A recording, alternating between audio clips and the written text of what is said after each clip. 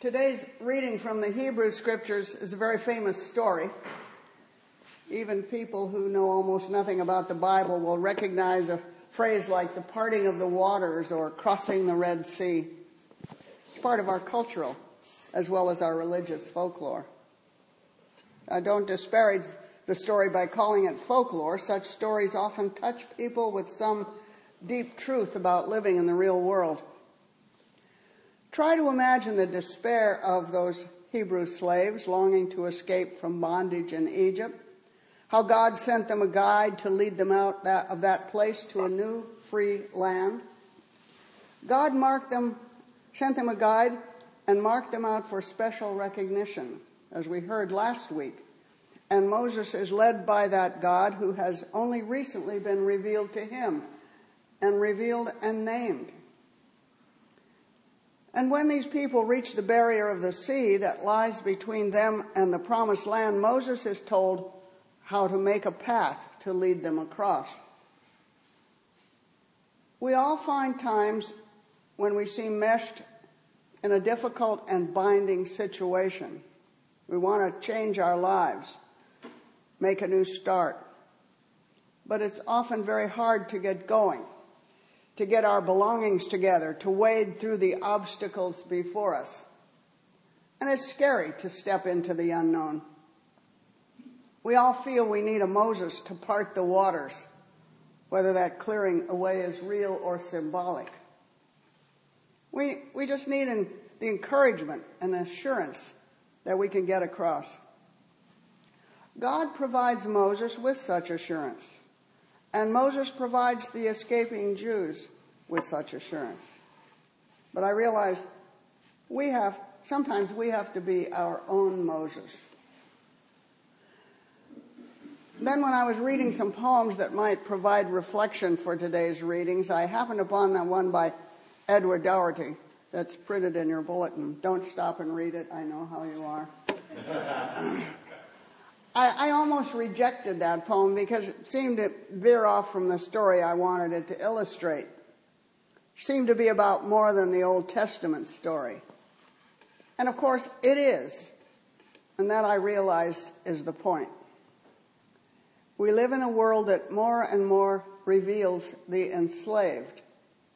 The people who want to escape from lives of poverty and hunger, of hopelessness, a bleak future.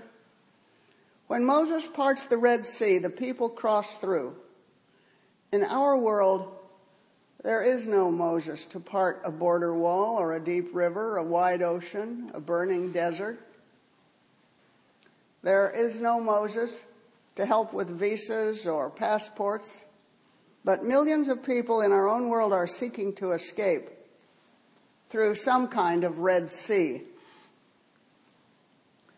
One of our clients in the St. Luke's outreach program is a man who came to this country just like these Israelites by crossing a body of water. For him, it was the Rio Grande. He was 8 years old. He could not swim. The water did not part magically by the will of God. No pillar of fire was burning before him. But he was pulled up from the too deep water by his 13-year-old brother and was dragged, dripping and choking, to safety. He's in his 40s now, married. His wife and children are all U.S.-born citizens. He's fully employed and no longer in need of our regular assistance. But his story is one that can be found everywhere in our area and everywhere in the U.S. Just this past week, Los Gatos Mayor Mariko Sayak announced at a meeting that there are presently 144 immigrants now living in Los Gatos. In reality, perhaps the report should include a higher number. My own maternal ancestors escaped from famine-ravaged Ireland in the early 19th century. My paternal kin giving up a life of barely survivable agriculture in the Outer Hebrides, crossed the turbulent Atlantic a century earlier when nobody was a citizen, and then everybody was. We almost all are here because somebody led the way for a crossing of some version of a Red Sea. So it's not just an old fable. Whether or not a man named Moses struck his walking stick on the shore and the waves rolled back for us, we have come here like almost everybody else because we, or those who bore us, took it upon themselves to escape to a new life. As the hymn says, into joy from sadness. Because we've heard this story before, we know that it took a long time for Moses to get these former slaves out of their new home to their new homeland, even after they had crossed with unmoistened foot. And we know that the way onward was not always cleared for them. But we realize that the first step was accomplished by faith and by trust that God would guide and take care of them. So here we are, a mixture of distant and recent immigrants. We're ultimately from many lands and conditions. One of us, or somebody among our ancestors, accepted the guidance in faith. We still call some undertakings taking a plunge. And so we have, or somebody took it for us. We are a mix, and there is value and strength in our different stories. Mixtures are, in many areas of existence, the healthiest and strongest.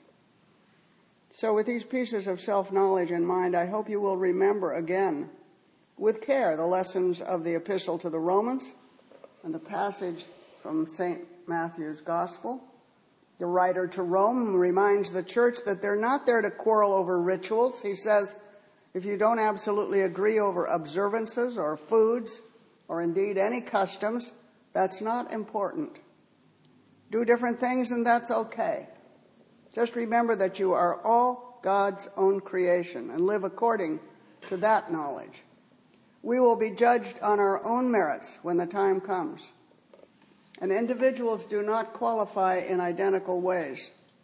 So fast or not, prefer one practice to another, none of that matters finally.